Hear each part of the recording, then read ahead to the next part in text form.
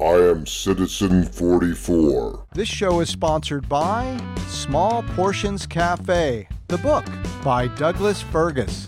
Doug is a very close friend of mine, and he sent it all the way from the States so I could have my own personal signed copy. And I got to tell you, it's one of the most uniquely entertaining, silly, funny, interesting compilation of short stories I've ever read. Check out Small Portions Cafe. It's available both as a Kindle and a softcover book. Small Portions Cafe on Amazon.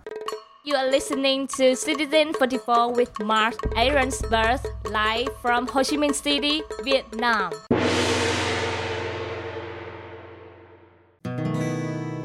People are asking me how I'm doing, and they're looking me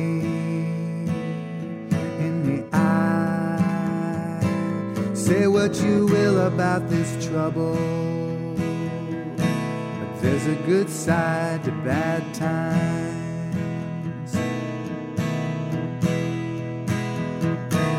People don't come around quite as often, some of whom I never liked. Say what you will about this trouble, but there's a good side to bad times.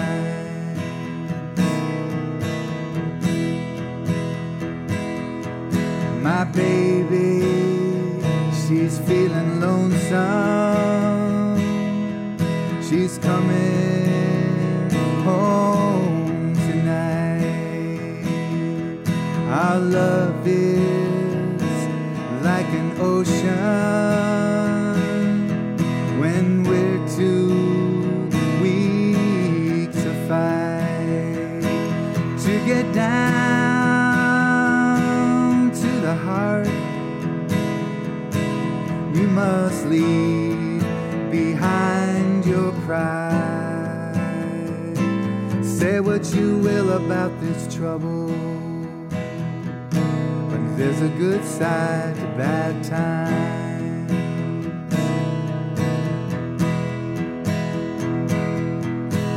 Nothing is forever. I've known that since I was 5.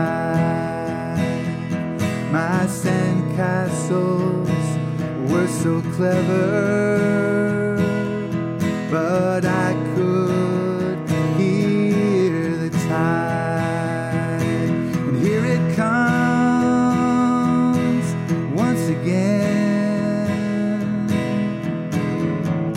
to wash me down to size. Say what you will about this trouble, there's a good side to bad times.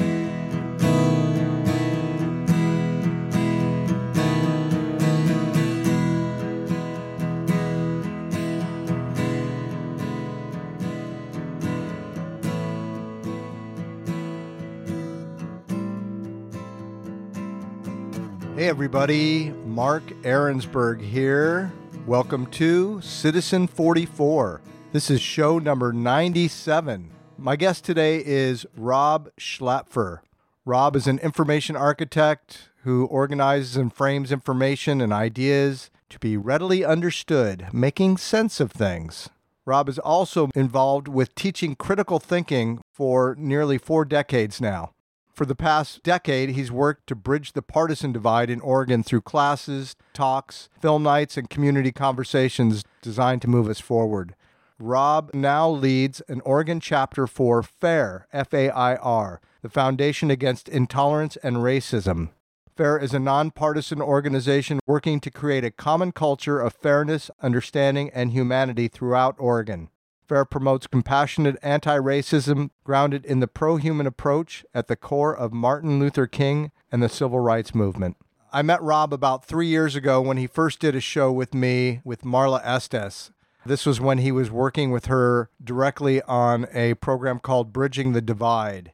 In recent times, he has given up on that because he sees the futility in trying to bridge that divide. But he continues to work hard in his 60s equipping young people with the ability to think critically and think for themselves. He's passionate about this work and is doing everything in his power to help those help themselves to see the world in a different light. I had a really interesting conversation with Rob, and it doesn't give me any more confidence knowing he's doing this work, but it's work that must be done. And I appreciate and am grateful for Rob taking this undertaking of imparting his wisdom and allowing others to find wisdom for themselves. Also on the show today is my friend John Sabot. John's going to check in with us and let us know how COVID's affecting his area and what's going on with him in his new day-to-day life. I've recently been listening to Michael Moore's new podcast, Rumble, which I think you'll find quite interesting and fascinating. He's got great guests, and he continues to do the work necessary to inform people, especially the American people, about what's going on in our country. Unbiased and factual, always factual. He just did a special screening of his movie Fahrenheit 9/11. I did see it when it first came out, but seeing it now through fresh eyes, a little bit older and a different perspective on life, I can't tell you how devastating it was to watch this film. He won the top award at Cannes Film Festival for it. Disney was going to release the film. They tore up his contract. There was an article written in the New York Times about the film, and the film ended up getting made. Thank goodness. I can't even articulate my feelings right now about how I feel after watching that documentary. I'm devastated. Mere words cannot express the sadness that I feel about knowing that I am connected to people who will literally sacrifice lives for the sake of money. And none of that has ever changed, and I'm hard-pressed to believe that it ever can change. COVID is just a bump in the road on this American story that is filled with tragedy, selfishness, and greed. And I'm hoping that if you have not seen Fahrenheit 9/11 yet, that you will take this opportunity to see it. He screened it free through his new platform, and he's making a resurgence in American culture and making himself known through his films, his writings, and his podcast. And I hope you will take the opportunity to listen to Michael. Last night he had Sean Penn on the show, and it was a really great podcast.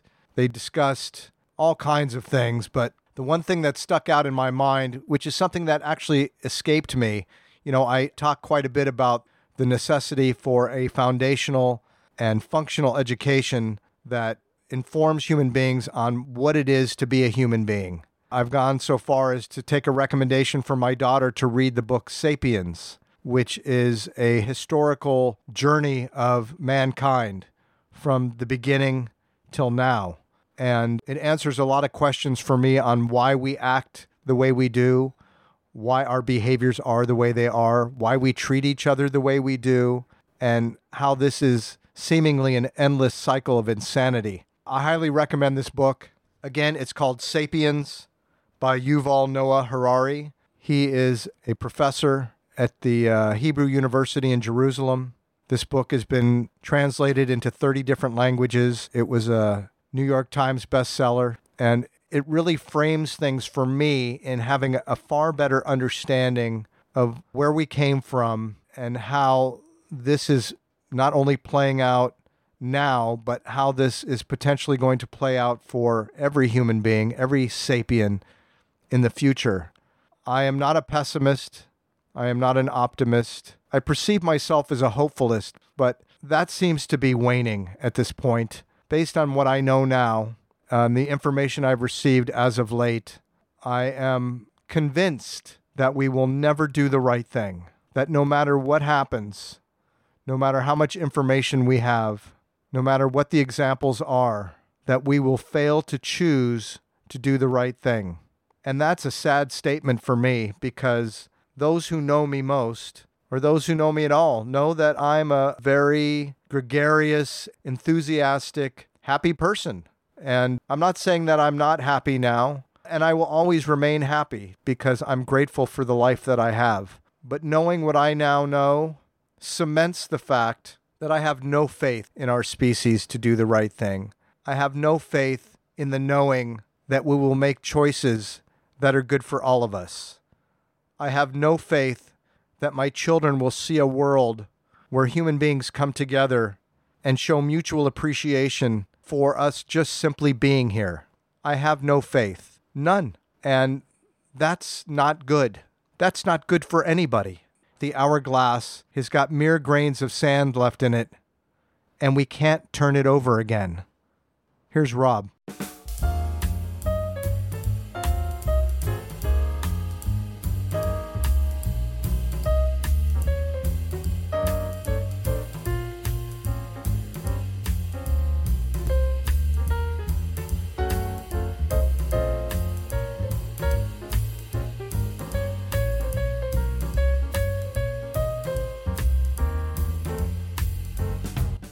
Hey, Rob Schlapfer, what's going on, man? I just made a wonderful cup of Chinese tea. I'm trying to get into the spirit of you being there in Asia and me being here on the west coast of the United States. It's wonderful to see you. It's really great to see you, too. As a matter of fact, I looked it up. It's almost exactly 3 years ago today that we spoke last. The last show you did with Marla Estes, I released on August 15th of 2018. That makes sense. We were in the thick of our Bridging the Divide work back in those days. Yes, that is correct. Those were the long ago days of when Donald Trump was president. Remember that?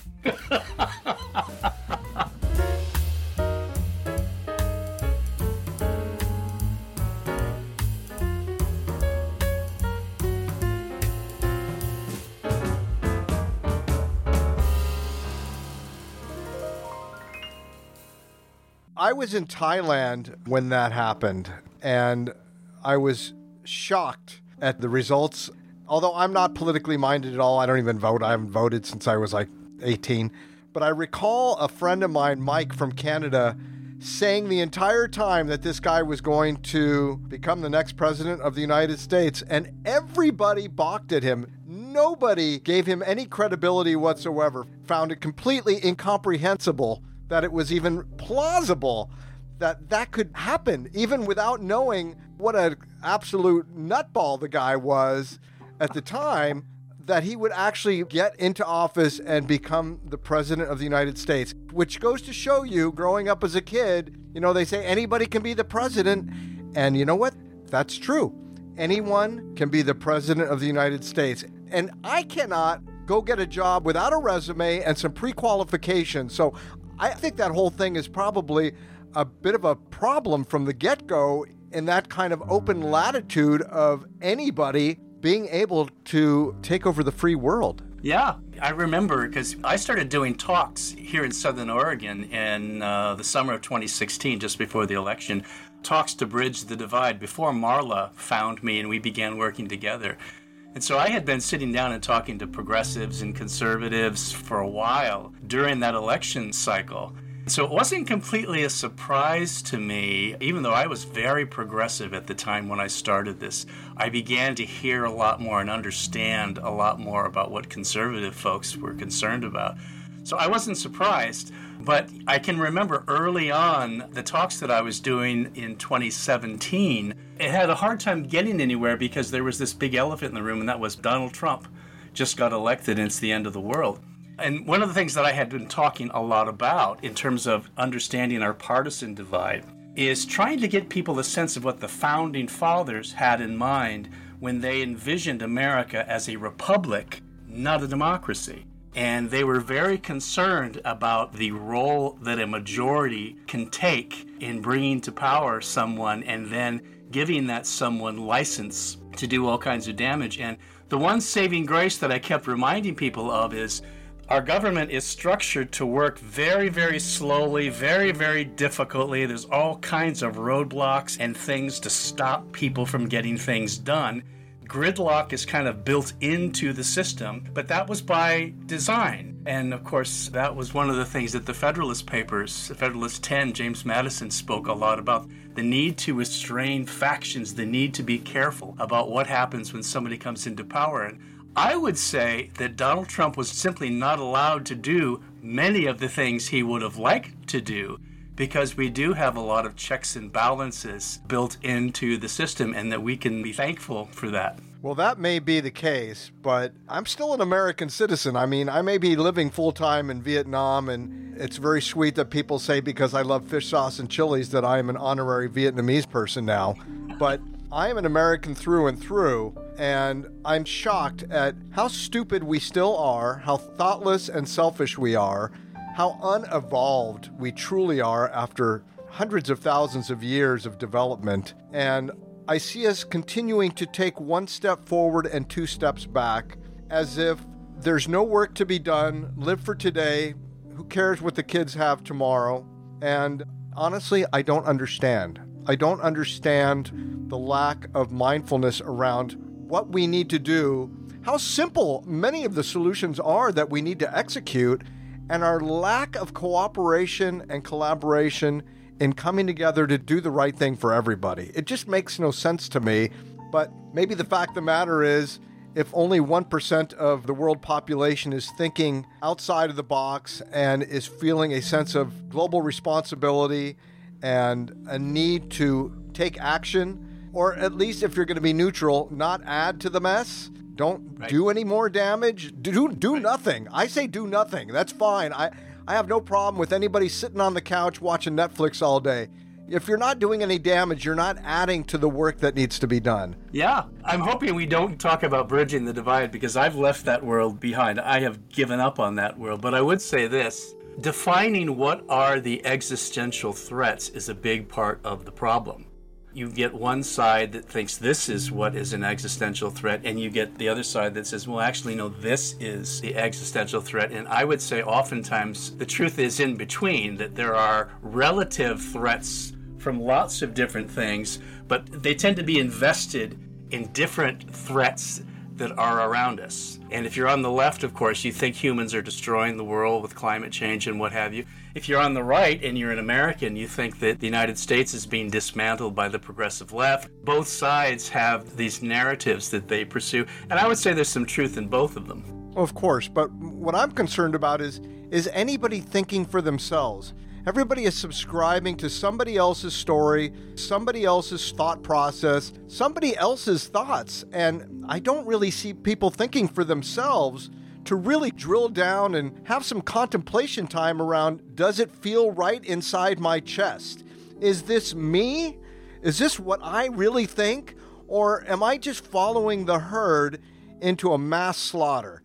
And that seems more the case. Going back to when I started doing talks in 2016, I did a thing called the Weekly Talk, and the theme of the Weekly Talk is think for yourself, think with others, dare to understand the world. Of course, I teach critical thinking, and I began to realize, as someone in retirement basically at my age, that young people, especially today, are simply not being taught how to think. They're being taught what to think. And of course, our media across the board is giving people narratives as opposed to giving people a broad range of facts with different weights of importance, and educate people so that they can work through those facts and draw good inferences. We don't do that anymore. We just kind of feel our way through life often. You know, not that feelings aren't primary to some extent, but at some point you have to engage the prefrontal cortex, and you need to engage in reasoning and evidence and arguments and kind of get a more objective sense of what's going on. And I just don't see us doing that. And I don't see that coming either. It's not like things are getting better. We're so inundated with information and digital distraction and just trying to make our way. With the pandemic, families are having difficulties just surviving. So to even think critically, it's more, caveman. We've gone back to the amygdala, and we're living off an almond-sized brain as if we're all being chased by elephants and tigers, and we're not. So I'm at a loss. That's the human default. And again, this is where, in my mind, we really have to teach critical thinking. We need to engage in deliberative democracy. We need to begin using our heads as well as our hearts. Both. It's a both and, not an either or. And I hear you. I don't know what to do. But just to give you an insight, one of the things I'm working on is I'm going to be doing a critical thinking class that I've designed locally for the Logos Charter School. The Logos Charter School here in Southern Oregon is the fastest growing school, I think, in our area. And it is a homeschool-based curriculum. And you have a lot of parents that are dipping into classical education. They're going back to some of the older models that taught people how to think more. And that's really good. But what I'm doing is I'm doing a class particularly for seniors and college-bound seniors to help them kind of navigate what we might call the post-truth, post-modern, post-fact world. And a big part of it is understanding where our minds came from, how our minds work, and how to engage in thinking to make good judgments about the world. So I go through the whole range of neuroscience and cognitive psychology and evolutionary psychology and moral psychology and all kinds of stuff. Also drive kids alongside of that kind of modern science, bring in a lot of the ancient wisdom from the past. The great teachers from Confucius and Buddha and Christian tradition and all these different traditions that actually have a lot to say about how to live a life that is thoughtful, that is mindful, that is compassionate, but that is something remarkably more grounded than the way that I think we tend to live our lives nowadays. So I'm on board with helping us learn to think, beginning with myself. Yeah, well, everything starts with self. And if you're not well, you can't help other people who are sick. Yeah. And there's a lot of sick people that are giving advice and leading, and parents who are sick, who are having children and giving birth to sick children. And that's a perpetuation of a catastrophe.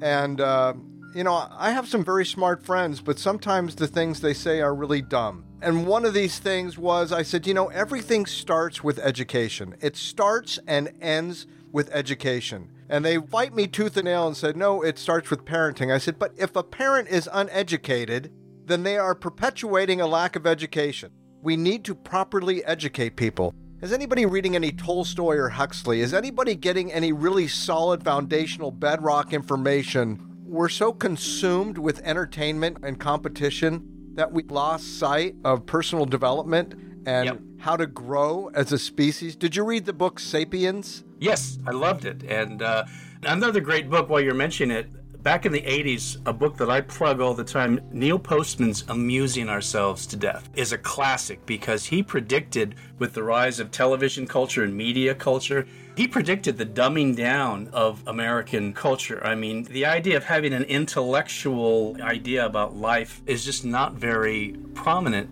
I mean, just engaging our thinking, using our minds as risen apes, as sapiens, as those who are supposed to be wise. How do we gain wisdom? How do we apply all this neural circuitry that we've evolved in the last 200,000 years? How do we employ that to make better judgments about the world, to make better decisions, to do the right and the good as opposed to the foolish and the destructive? We're obviously singing from the same choir.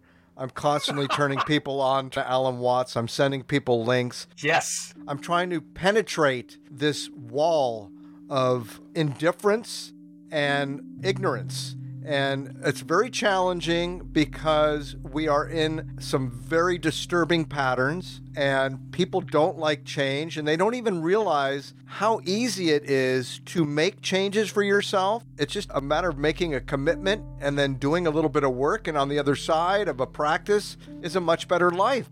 But I'm hard pressed to convince, and I think that's the thing. What you're doing by teaching critical thinking is you're trying to convince. Jesus was a convincer.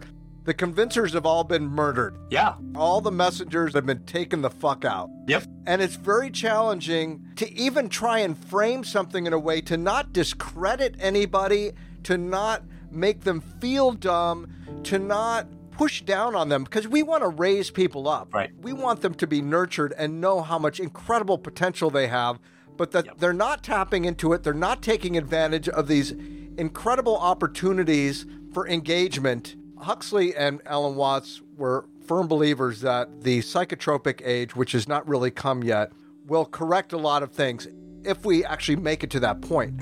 We need people to see that this two-dimensional pedestrian thing that we have created is nothing in the scheme of the potential of what we can experience. And I really want to just fucking dose everybody with mushrooms or DMT to shut them off for a minute and then turn them on so they can actually see through their mind's eye that what they think that they thought that they knew was nothing, and what they think that they've seen is nothing, because what most people have seen is literally nothing. We've seen nothing. And it's so sad to me, because fortunately for myself, when I turned 40, I went to Burning Man. I started doing all these psychedelics and hallucinogenic substances, and it changed my life. I had to see that there was more to life than the life that we've been told that we have. I just reread some Alan Watts about a year ago and hadn't read him in many years. He was a big influence on me when I was young, but the idea of cultivating intellectual humility, the idea of recognizing how small we are and how large the universe is. I'm in my early 60s now, and the thing that I've come to realize more and more is I have read more and I have more knowledge in my mind in the last 10 years than in my entire life. And yet what that has done is it's convinced me that I know much less than I thought I knew. It's like the more you know, the more you realize how much you don't know. And what I'm doing now with FAIR, this Foundation Against Intolerance and Racism, in the United States, we really need a better grasp of our history. We need a better grasp of what has transpired in the United States, particularly on lines of race and what have you. But I think that begins with a little bit of intellectual humility, accepting the fact that we really don't know very much. And how do we get people to open their minds and think outside of the constraints of their own thinking, to take in new information that hasn't been presented to them before? And to me, it's a big part of the critical thinking focus as well. I agree, because we're basing our opinions on information that has come from every direction, and we don't have any leadership, we don't have any mentoring. 99% of 100 people don't know what they're saying, and you should not listen to them. But to find that needle in a haystack like yourself, who has taken the time and the effort to educate themselves, and you and I are in the same boat. Alan Watts, in my own way, it was given to me on my 50th birthday. I had not read in 25 years. And that set me off on a reading frenzy that has never stopped. Yeah. But I don't want my children to wait till they're 50 to figure it out. I don't want them to have to live a life of misery, confusion, and not feel good and connected until a last-minute doomsday kind of thing that temporarily maybe brings us back together. That's all very temporary, too. Whether it's COVID or 9/11 or whatever manufactured emergency someone comes up with to get us back into the fear mode. Yes. This gets back to the Great American Experiment and the whole idea behind the United States as the first real Enlightenment kind of government was to build a culture on individuals, on individual rights, individual responsibilities, not family and tribes so much. I mean, here we look at Afghanistan today. We've invested how much in 20 years trying to turn Afghanistan into a liberal democracy.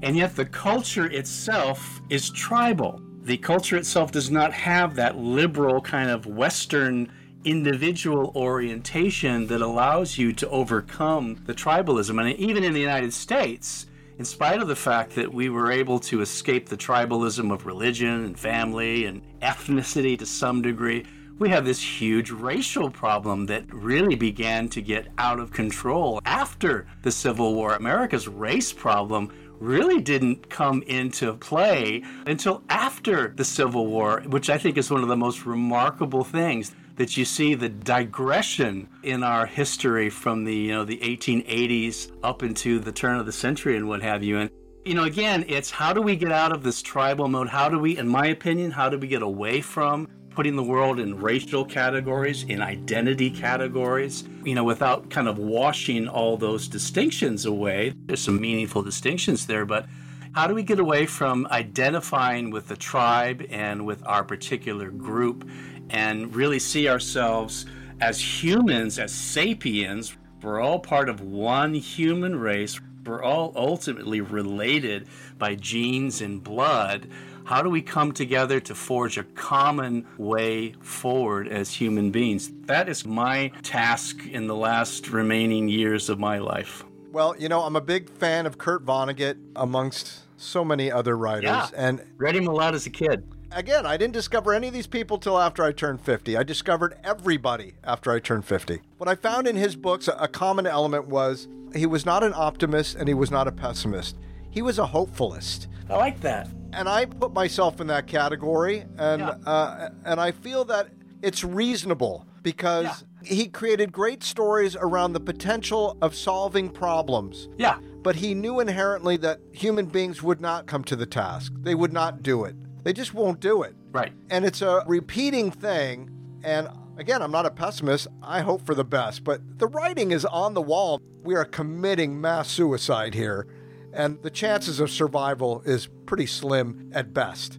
And it's just a matter of time before the Earth is going to just belch us out anyway because of all the problems with climate change. We're either going to destroy ourselves with ourselves, or we will be destroyed by our environment that we're destroying. Either way, we're going. There's no doubt about it. It's just a matter of, is it 20 years, 50 years, 100 years? And every scientist knows it. Alan Watts said, you don't write music to get to the end of the song. It's not about an end result.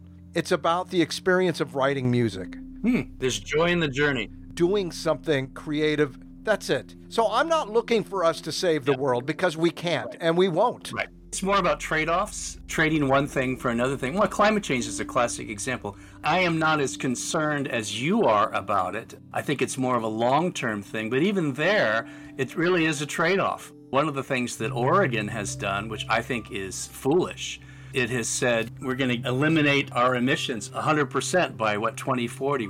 We're going to be zero emission friendly. I've lost the exact language because it's late and I'm tired, which is just not realistic. There is no way at this point, unless we massively invest in like nuclear energy, there is no way that we're going to be able to run a modern industrial economy on renewable energy. And, everybody knows that.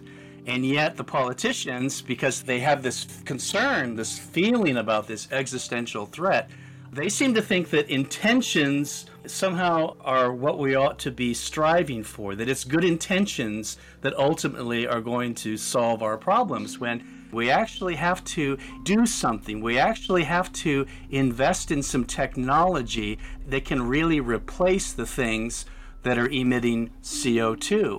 It's not just a matter of kind of wishful thinking. So let's invest in those technologies, and when we do that, then let's figure out at what point do you think we can transition to some of these other technologies. But, it's a lack of looking at the real problems on the ground and just kind of imagining, well, if we set this goal, somehow that magically we're going to transform the energy sector. And, we have been talking about this for 30 years. There's been conference after conference. There's been the Kyoto protocols and all these other attempts to kind of force the world to good intentions with reference to energy and climate change. And yet none of them have achieved anything, because you actually have to do something. You have to actually create and build something.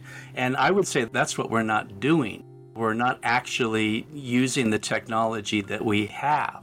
You're right. There's a lot of talk and hype, but not a lot of action. I mean, if the seas are rising, why aren't we investing heavily in hydroelectric, sucking water out of the ocean, giving everybody clean water to drink? We're surrounded by water, but we're dying of thirst.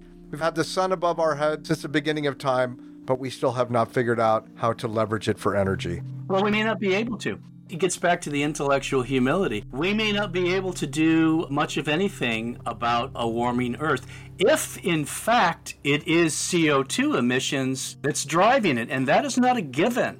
There is not a clear consensus on the degree to which CO2 is causing the warming. There's quite a split on that, and I think it's important that people understand that. Even the UN's Intergovernmental Panel on Climate Change, they think it's at least half human caused. So that's the de facto consensus. There are other factors that are involved, so you have to be able to put all that out on the board. And I think one of the things that happens gets back to what I was saying at the very beginning. you get people that are entrenched on one side or the other of the divide on an issue, or say the political divide, and they're unable to take in the information and the arguments from the other side that are valid in order to form a whole, to find consilience so that we might make better judgments. So you get this standoff between, on the one hand, you get people here in Oregon, there is a contingency of folks who are alarmed about climate change. That's what the progressives here in Oregon are. And there is a contingency of folks who just don't really think it's a big deal at all. And I would say the truth is, again, packed into the middle there. It's something that we ought to be concerned about, but it's not necessarily this runaway scenario that is being presented out in the media and by environmentalist groups.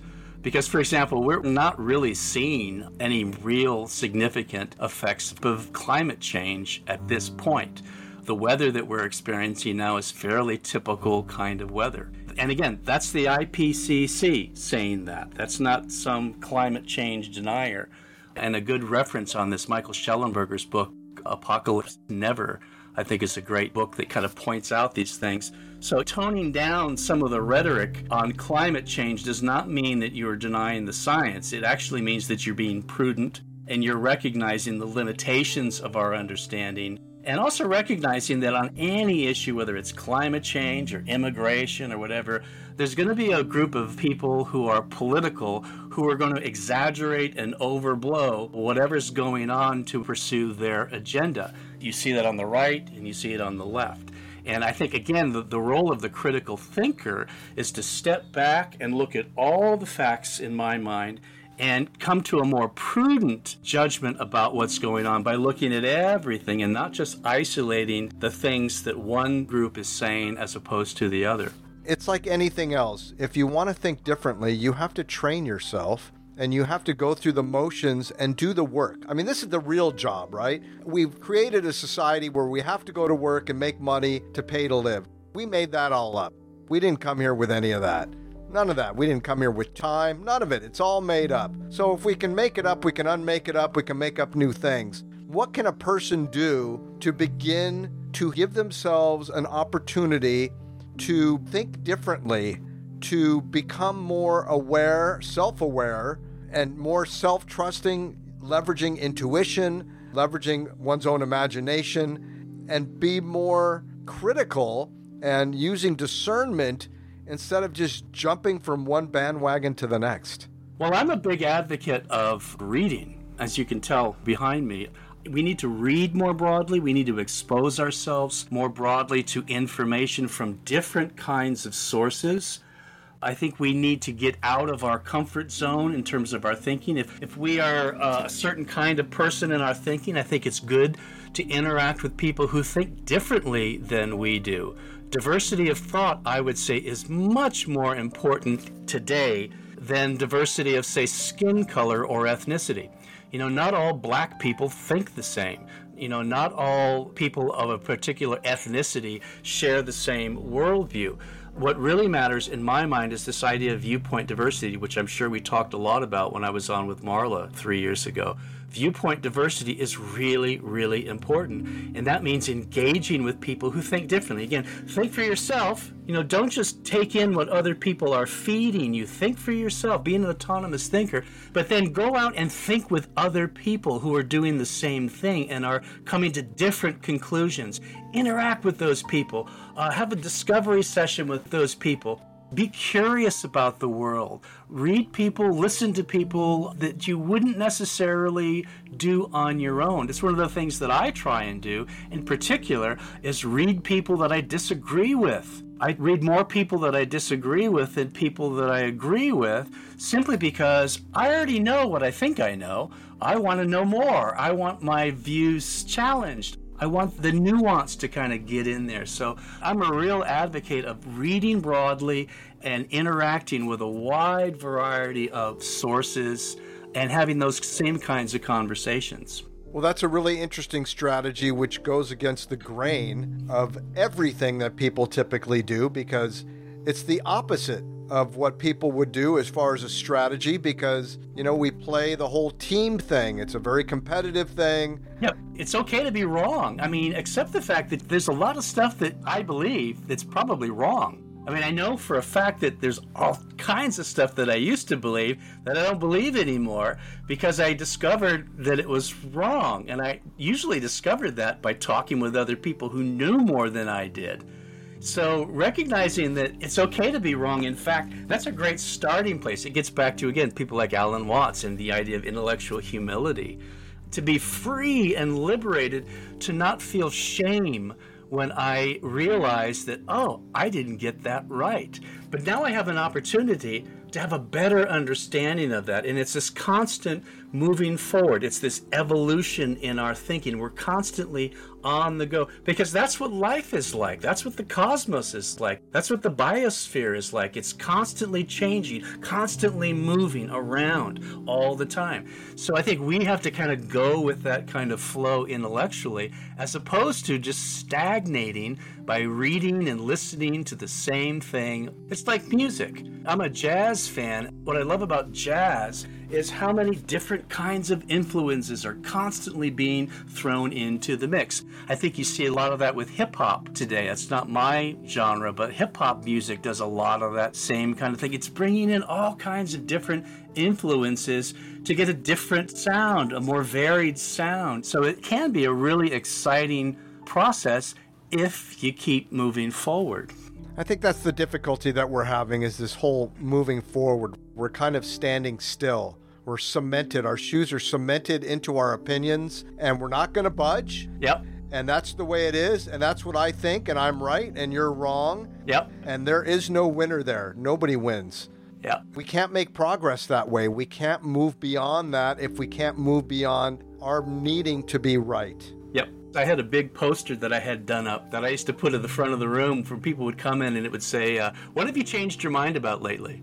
If you haven't changed your mind about something, you're probably not thinking. If you're thinking about the world, you're going to be changing your perspectives all the time. You're going to be seeing things a little bit differently, hopefully better, getting more nuance, more understanding. And I think, too, it's a process that ought to humble you and center you and make you feel more relaxed about the things that you know or the things that you think you know.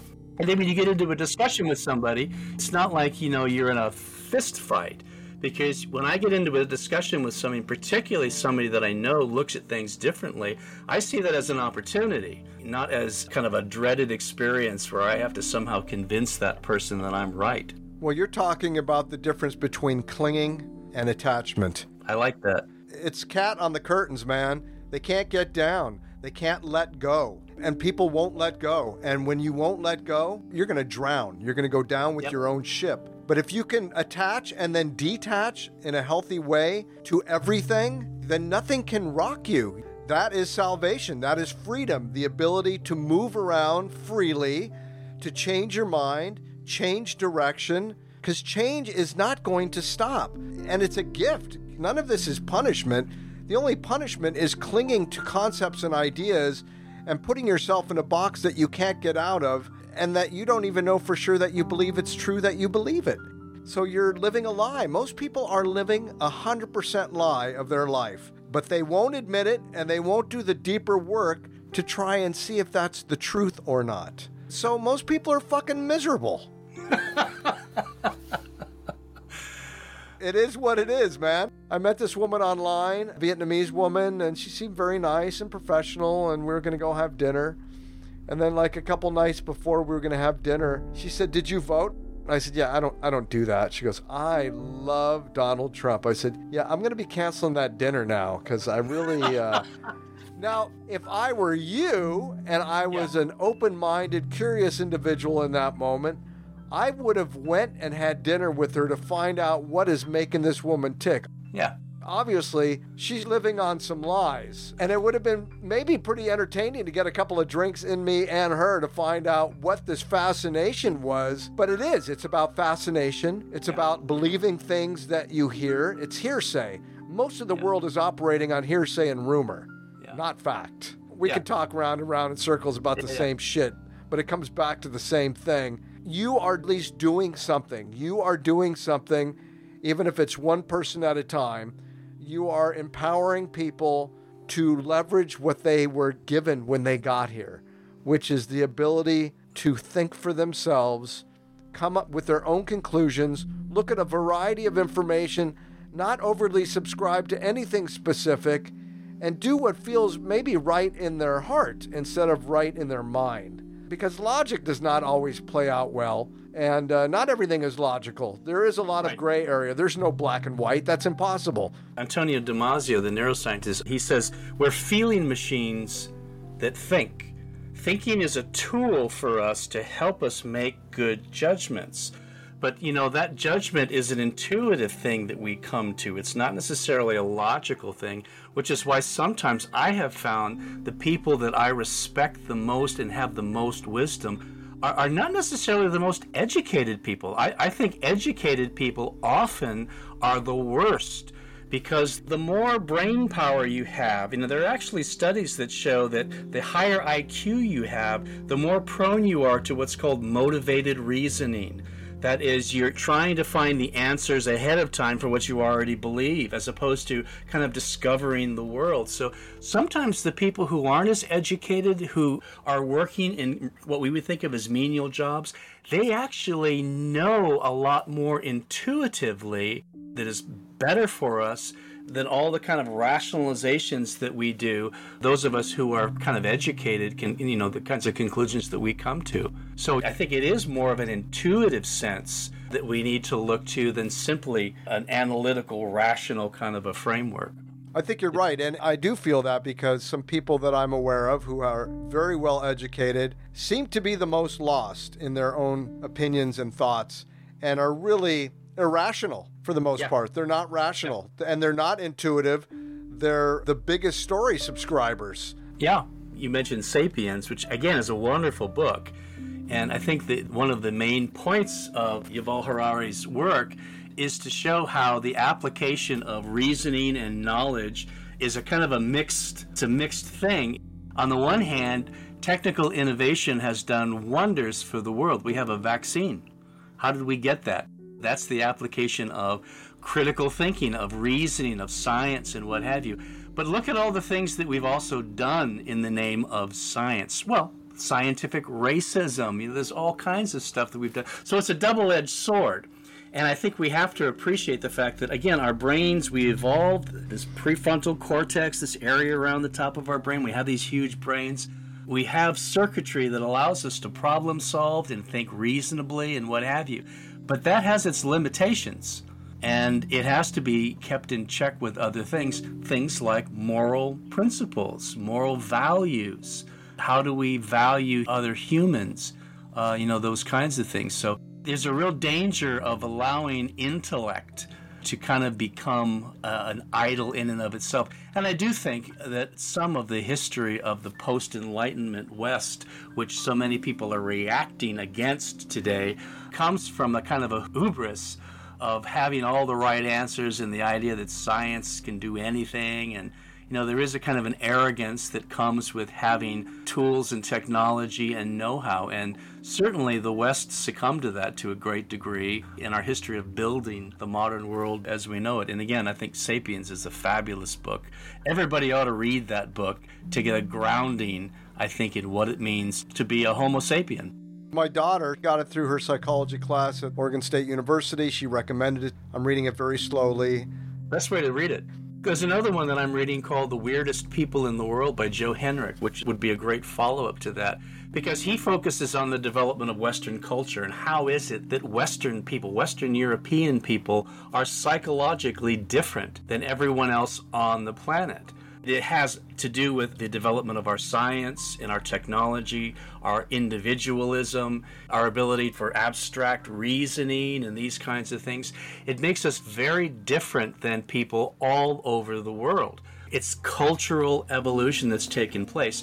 That's got an upside, but it's got a downside. And I think we have to recognize both. And to me, again, I think that's one of the great messages of Harari's work in laying out the history of human beings to give us the long-term perspective and to show the things that have been good and the things that have been not good. So hopefully we can change course and do things better moving forward, although we don't seem to be doing that.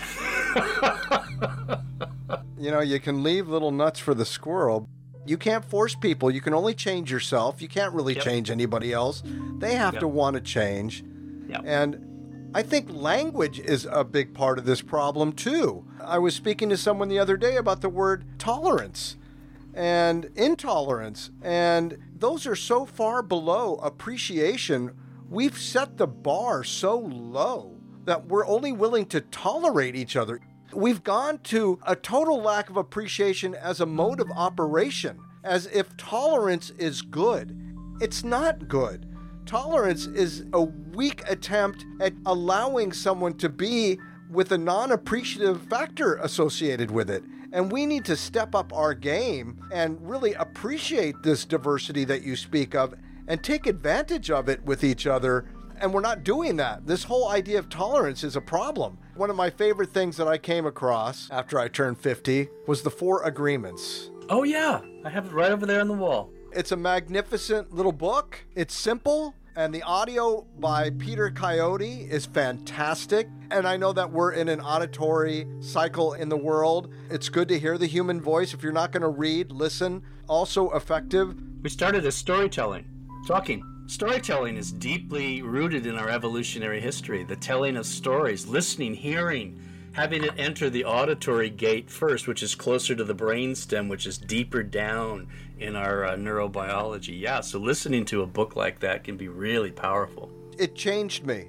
It honestly changed me. And even though I'm not conscious of it every day, it is my practice, and I fuck all 4 of those things up on a regular basis, but I'm aware of it. My downstairs neighbor, Harry, said, "Where does wisdom come from?" And I said, well, it comes from everywhere. It's embedded in everything. All 5 senses were created to take it in some way, and it's up to us to identify it, to be on the lookout for it, to cultivate it, to contemplate it, and then to exercise it.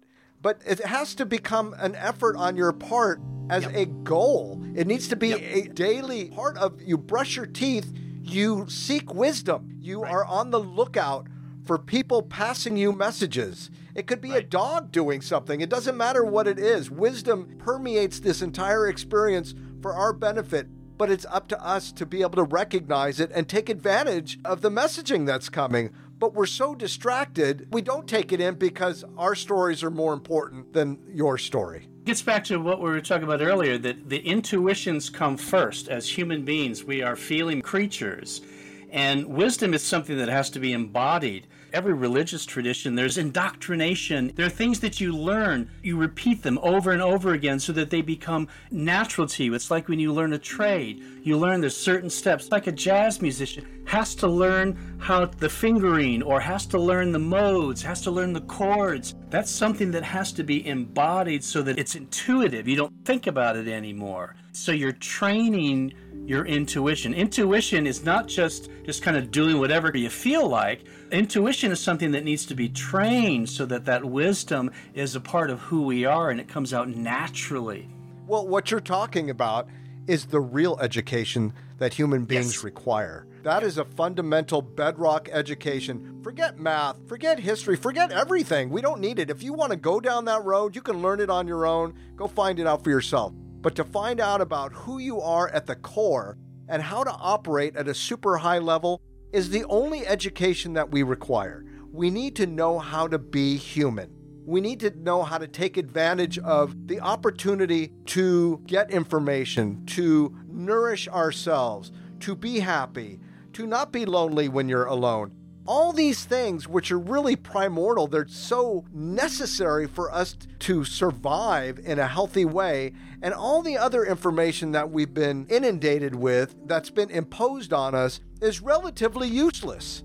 I would say almost all of it is useless, and none of the good stuff is getting in. We don't get any training. We're not trained. We're not trained to be people. We never received at any point in time an intentional education that prepared us to be human beings living on the earth together. And that's what a liberal education was about. A liberal education was the idea that you go out and you learn history and all these other kinds of things so that you intuitively have a sense of what it means to be human. You have a sense of where we've come from, and it builds character, and it's shaping a life of meaning and purpose and what have you. And that was the idea, at least I think, behind the liberal education. It wasn't just simply, okay, I get a degree and, now I can have a career and, now I can make this amount of money. No, it was really more about building the person. And that included not just history, but it included art and music, being able to understand music. I was born in the late 50s. So, I went through elementary school at a time where most elementary schools, you learn things like music appreciation and stuff that you just don't get anymore. You realize that being human was much larger than just the consumption of kind of raw facts about the world. Yeah, well, we're still shoving information down children's throats, and they're living for the test, and nothing, in my opinion, of value. Speaking of values, these things are not being demonstrated. So you can't punish people for what they don't know. And people just don't know what they need to know. And that's the bottom line. They don't know anything. And I mean important things, not about facts and figures and all this other stuff. They don't know anything about themselves. And that's a problem from the get-go till the end. And unless we start really developing human beings, this thing is only going to get worse. This is the problem that I'm dealing with now, and that is what we've called identity politics for the last couple of decades has now gone into the education system where, for example, here in Oregon, they just passed legislation that is going to shape education beginning with kindergarten. They are beginning to shape kindergarten students with a desire to learn about their identity, the identity groups that they belong to. What group are you a part of? And to establish group identity as the baseline as opposed to individual identity. So what matters now is whether I am a part of a group. Am I a black person? Am I a white person? Am I a homosexual person? Am I a transgender person? Am I a handicapped person? All of these different groups, and then setting some groups against other groups, the dominant groups against the less dominant groups in this kind of a battle of us versus them. To me, this is very, very concerning because this is just going to add to the kind of tribalism that has been so destructive. Again, look at Afghanistan today. They cannot sustain a democratic order because they're all aligned to some group or another. So this identitarianism, which is particularly moving along racial lines today, is very disconcerting. For example, there are a number of schools around the country now who are breaking up students into what they call affinity groups. All the black students are going to go in this classroom. All the white students are going to go in this classroom. That's segregation again. Exactly. And I'm not some right-wing radical, as you know, but the state of Oregon is now condoning this kind of thinking because this is the ideology that's been coming into the K through 12 schools out of the universities over the course of the last 10 years. I don't know if you're aware of this, but at major universities you now have a black graduation ceremony. UCLA, they have a black student union that they spent $50 million on. It's a student union at UCLA for black students, and dorms for black students and white students. And I'm like, this is Jefferson Davis and the Confederacy all over again, but it's being done by progressives of the hard left. And again, this is one of the things that FAIR, the group that I'm working with now, is trying to push back on, because it's like, whoa. We can deal with issues like discrimination and racial disparities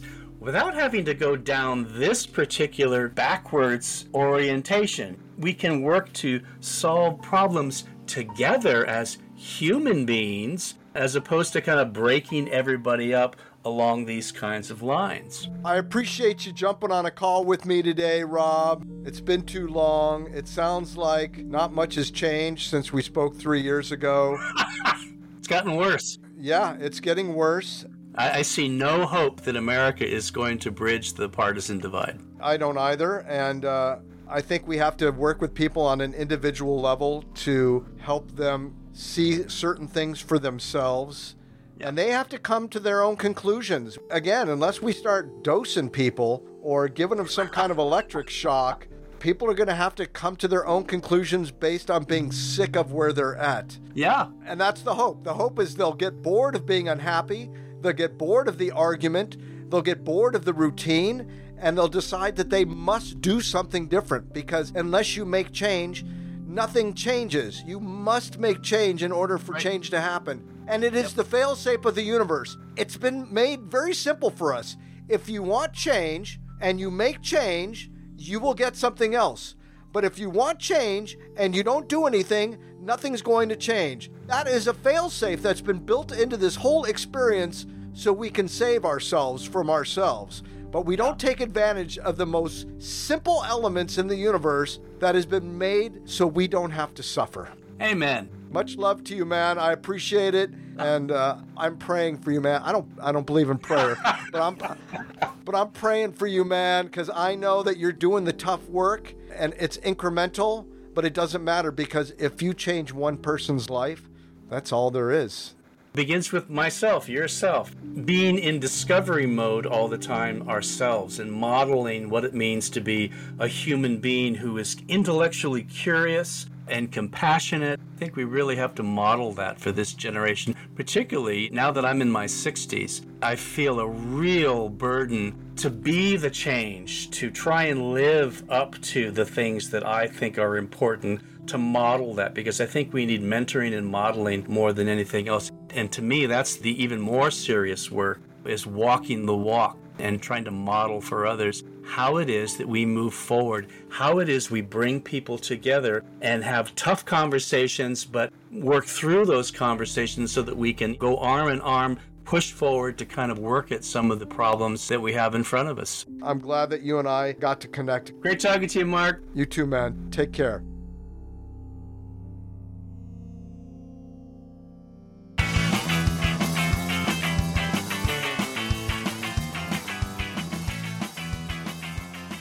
Hey, John. Hi, Mark. Where are you now in the country? Well, I'm in Nha Trang, or as the foreigners say, Nha Trang. I'm still probably not pronouncing it right. And I'm kind of stuck here. I mean, like everybody is, we can't move wherever we are unless we want to leave Vietnam. We got to stay put. There's no traveling from province to province right now. So I'd probably, if I wasn't here, I'd probably be either in Saigon or maybe back in Da Nang. So that's I'm just kind of in limbo here right now. Like so many people right now in Vietnam who are away from their family homes, or, they're students and they're wanting to go back to university and there's no classes right now, or they can't move because of the pandemic situation right now. So, I'm just like in limbo. The place I'm staying in is kind of small. It's modest. It's fine. It wasn't ever meant as a long-term place. So I'm just kind of making do with what I have here. Just like I said, and my situation is far from being the worst situation right now in Vietnam. So, I mean, I'm still able to get food and, I have a place to live. And that's basically it, Mark. What are you doing about your show? How are you doing that? Well, I mean, I uploaded an episode this week. And a lot of that material was recorded before social isolation, so I was able to get out and shoot a lot of stuff, which was good. And we had an opening again here. We've had some of the pandemic or Directive 16 measures loosened up, so we're allowed to go out now because I'm on a green zone. So we've been tested, I think, 2 or 3 times now on this street, and they go through a testing every now and then just to make sure that, it's COVID-free. And then in this green zone, we're allowed to go out for a walk, and we are allowed to go to a supermarket, provided we have one of these shopping passes, which they gave me the other day. I got 2 that are good for like within a week span or 4 or 5 days span of each other. The beach isn't open. There's no restaurants open. There's no cafes open, but we can get some exercise. So I will be able to sort of get out and talk again. But, it's really hard to do anything other than just talk about what the situation here is in Vietnam right now. Like, I feel stupid talking about all of these travel type related things that I've done in the past for videos. They just don't make sense to me right now. And, it's far from over everywhere. Almost every place has got a resurgence of COVID. Canada, U.S., we have it, pretty bad all over Southeast Asia right now. But say like with Vietnam, as bad as it's gotten here, if you look at the numbers, there's still places that are far worse than Vietnam right now with the pandemic. And, the other question I'm sure you get asked as well is, well, why are you staying there? Well, I have ties here. And not only that, while everybody else was locked down, we were walking around, shopping, socializing for months. Almost all of last year, we had no restrictions where Europe was buckled down, France, Italy, all kinds of problems early this year throughout the United States and Canada. And while all that was going on, we were just living our lives like there was no pandemic at all. So we, have had the luxury here in Vietnam of being able to live quite normally throughout most of this pandemic. And now, of course, because of this variant, we're getting more restricted. So you have to sort of put everything into context. When people ask you that, you say, well, yeah, but I mean, we've also had it really good here too. Don't you think? For sure. During the first wave of COVID, there was some initial lockdown restrictions, but things really lightened up. They got a handle on it quickly. I actually was very impressed with how the government here swooped in, took necessary measures, and got it under control. People here cooperated for the most part. And, there wasn't any need for vaccines back then. There was no real testing going on. It was just a matter of cooperation and social distancing, and it seemed to take care of things. Yeah, for 8 or 9 months, there was no restrictions here. This city was absolutely 100% normal. But yes, things have changed drastically here. The death toll has gone up exponentially. The amount of illness here is off the chains relative to the size of this country and our previous experience. So it is way different. And in the most recent times, you talk about you're able to go out and walk around. It's the only thing I want at this point. I just want to be able to go for a walk. I live in Dachau. My regular walk is Dachau to Bui Vien and back, a round trip. It's about, 7 or 8 miles. It feels good. It's something I can do a couple of days a week. Even just getting out and going to the Circle K a mile from here to get some Fisherman's Friend mints, or going to the pharmacy to grab some masks or whatever. It's a luxury to just walk 6 blocks. And I miss that. I just want the smallest of things to return to normal, which is going out to go grocery shopping 2 days a week. I relish in that. We've become so restricted. Our lives have been changed so dramatically that I will take the simplest, the littlest of pleasantries at this point. And I'm not complaining. I'm the master of adaptation. I literally live in a room that is 10 by 12 feet. I have a tiny room. I have a little balcony, thank goodness. I have a little bathroom. I'm still feeling that I am living the life of luxury, regardless of the restrictions. There are families suffering. We have nothing to complain about, and I don't. But I do feel horribly for so many people. This place economically has been shattered.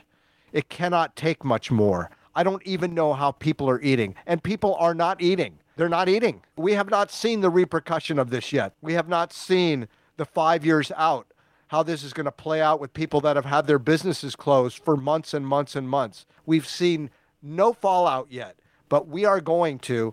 When I moved here, one of the deciding factors was Ho Chi Minh City was the fastest growing economy in the world at that time. It is going to take a miraculous rebounding effort for this economy to come back to anything even close to where it was when I first arrived. Supposedly on the 16th, things are even going to be loosening up here where we can get out a couple days a week and do some grocery shopping. But until the absolute official directive is handed out publicly, I believe nothing, and I hope for the best. How do you keep people working and then keep people from dying? It's not an easy position, and maybe things could have been done differently, a few months ago. But, that's the situation that they're facing right now. So I think they're definitely caught in the middle of what to do. But I believe that you're going to see things opening up, especially with Ho Chi Minh City being the economic engine of Vietnam.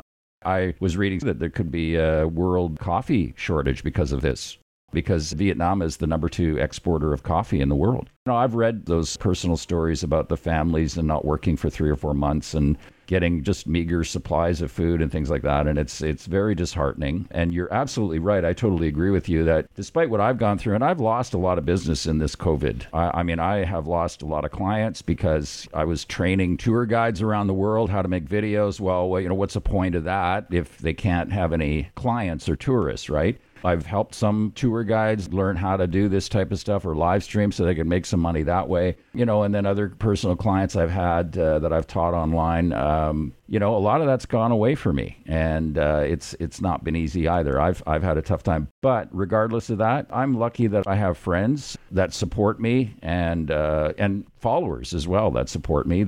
That's been a really big help, and I've got a lot to be grateful for. The one thing I'll say, too, about these lockdowns and people feeling like it's prison and stuff like that, it's not prison, okay?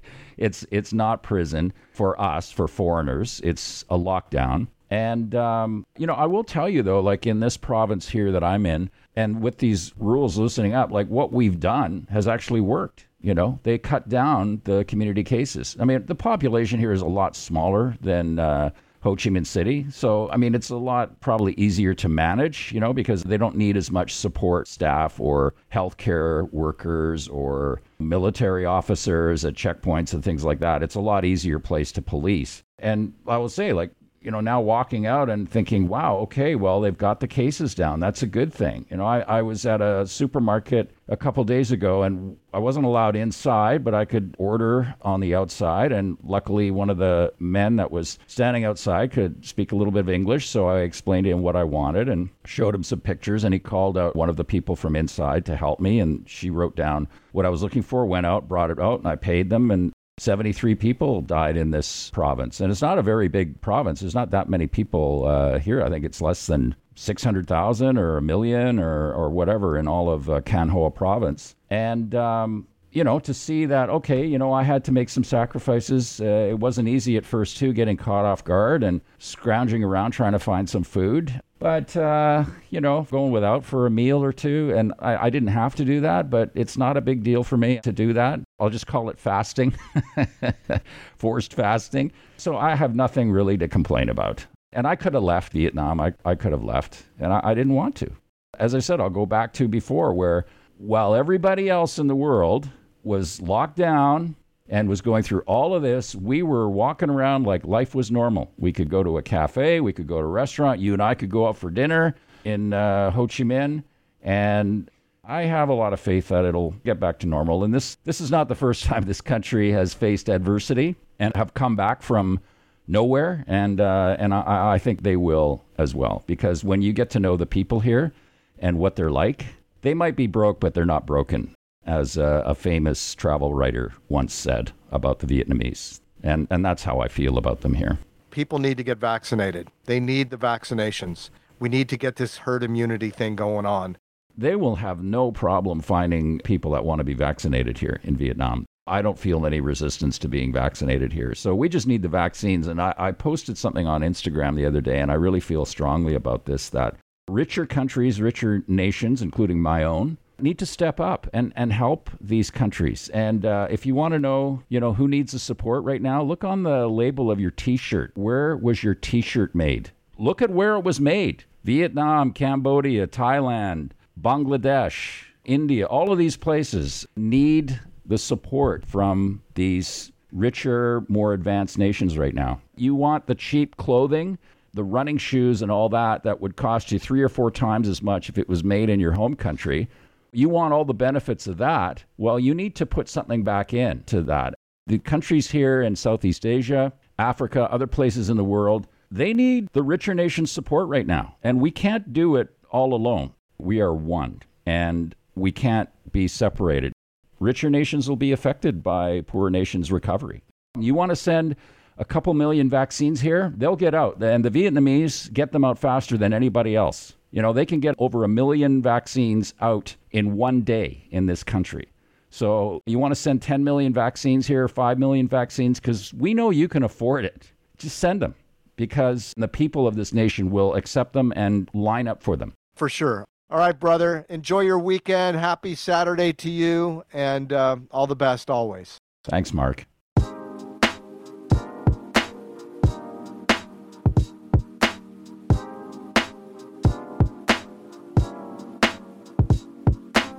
Well, that was the show. I hope you enjoyed it. It was really great to speak to Rob again after so long, and I really appreciate and admire him for continuing to do his part in helping educate our youth and give them the opportunity to do some thinking for themselves. I also want to thank John Sabot for coming on the show and sharing what's going on with him. Power to the people, man. We need some vaccines here. I think that's the difference between Vietnam having some kind of a reasonable economic recovery as well as just a general human population recovery. Us sapiens, we got some healing to do here in Southeast Asia. Not that the whole world is not suffering, but currently Saigon itself is completely shut down still. And we're hoping that sometime in the middle of next week that we all have an opportunity to get out of our homes, do a little walking around, do a little grocery shopping at least, and get some things moving again, because this is completely unsustainable, of course. I really appreciate that you listened to the show, and I know this one's a little bit heavy in the beginning, but we're in some heavy times, and it is what it is. I don't have a lot of confidence in us beings. And speaking of beings, again, I highly recommend that you read the book Sapiens by Yuval Noah Harari. That really is informative and has given me a lot of insight, even into global warming, where I don't totally blame us anymore. Clearly, this is cyclical. The Earth is going to do what it's going to do. As far as the actual warming of the Earth, that's not all us. But that doesn't mean that we don't do the things necessary to reduce the impact that we have on the planet. But you know what? It doesn't matter anymore, really. It doesn't. I mean, we can do whatever we do, but we're in a collision course, and we've just been irresponsible too long. It's the way it goes. Sorry, kids. Sorry, Zoe and Sam. That's just what it is. So live your life. Be happy. Do what you love. Be kind. Enjoy your experience and hope for the best. The clock is ticking, and like they say on that famous soap opera, like sands through the hourglass, so are the days of our lives. Citizen 44 with Mark Ahrensberg is a listener-supported presentation. You can catch all the shows on CastBox, Stitcher, iTunes, and other places where podcasts are presented. Thanks again for listening. Take care. Bye-bye. Additional music for today's show provided by Gene Burnett. GeneBurnett.com. Thanks, Gene. Thank you, Sam, Zoe, and Val.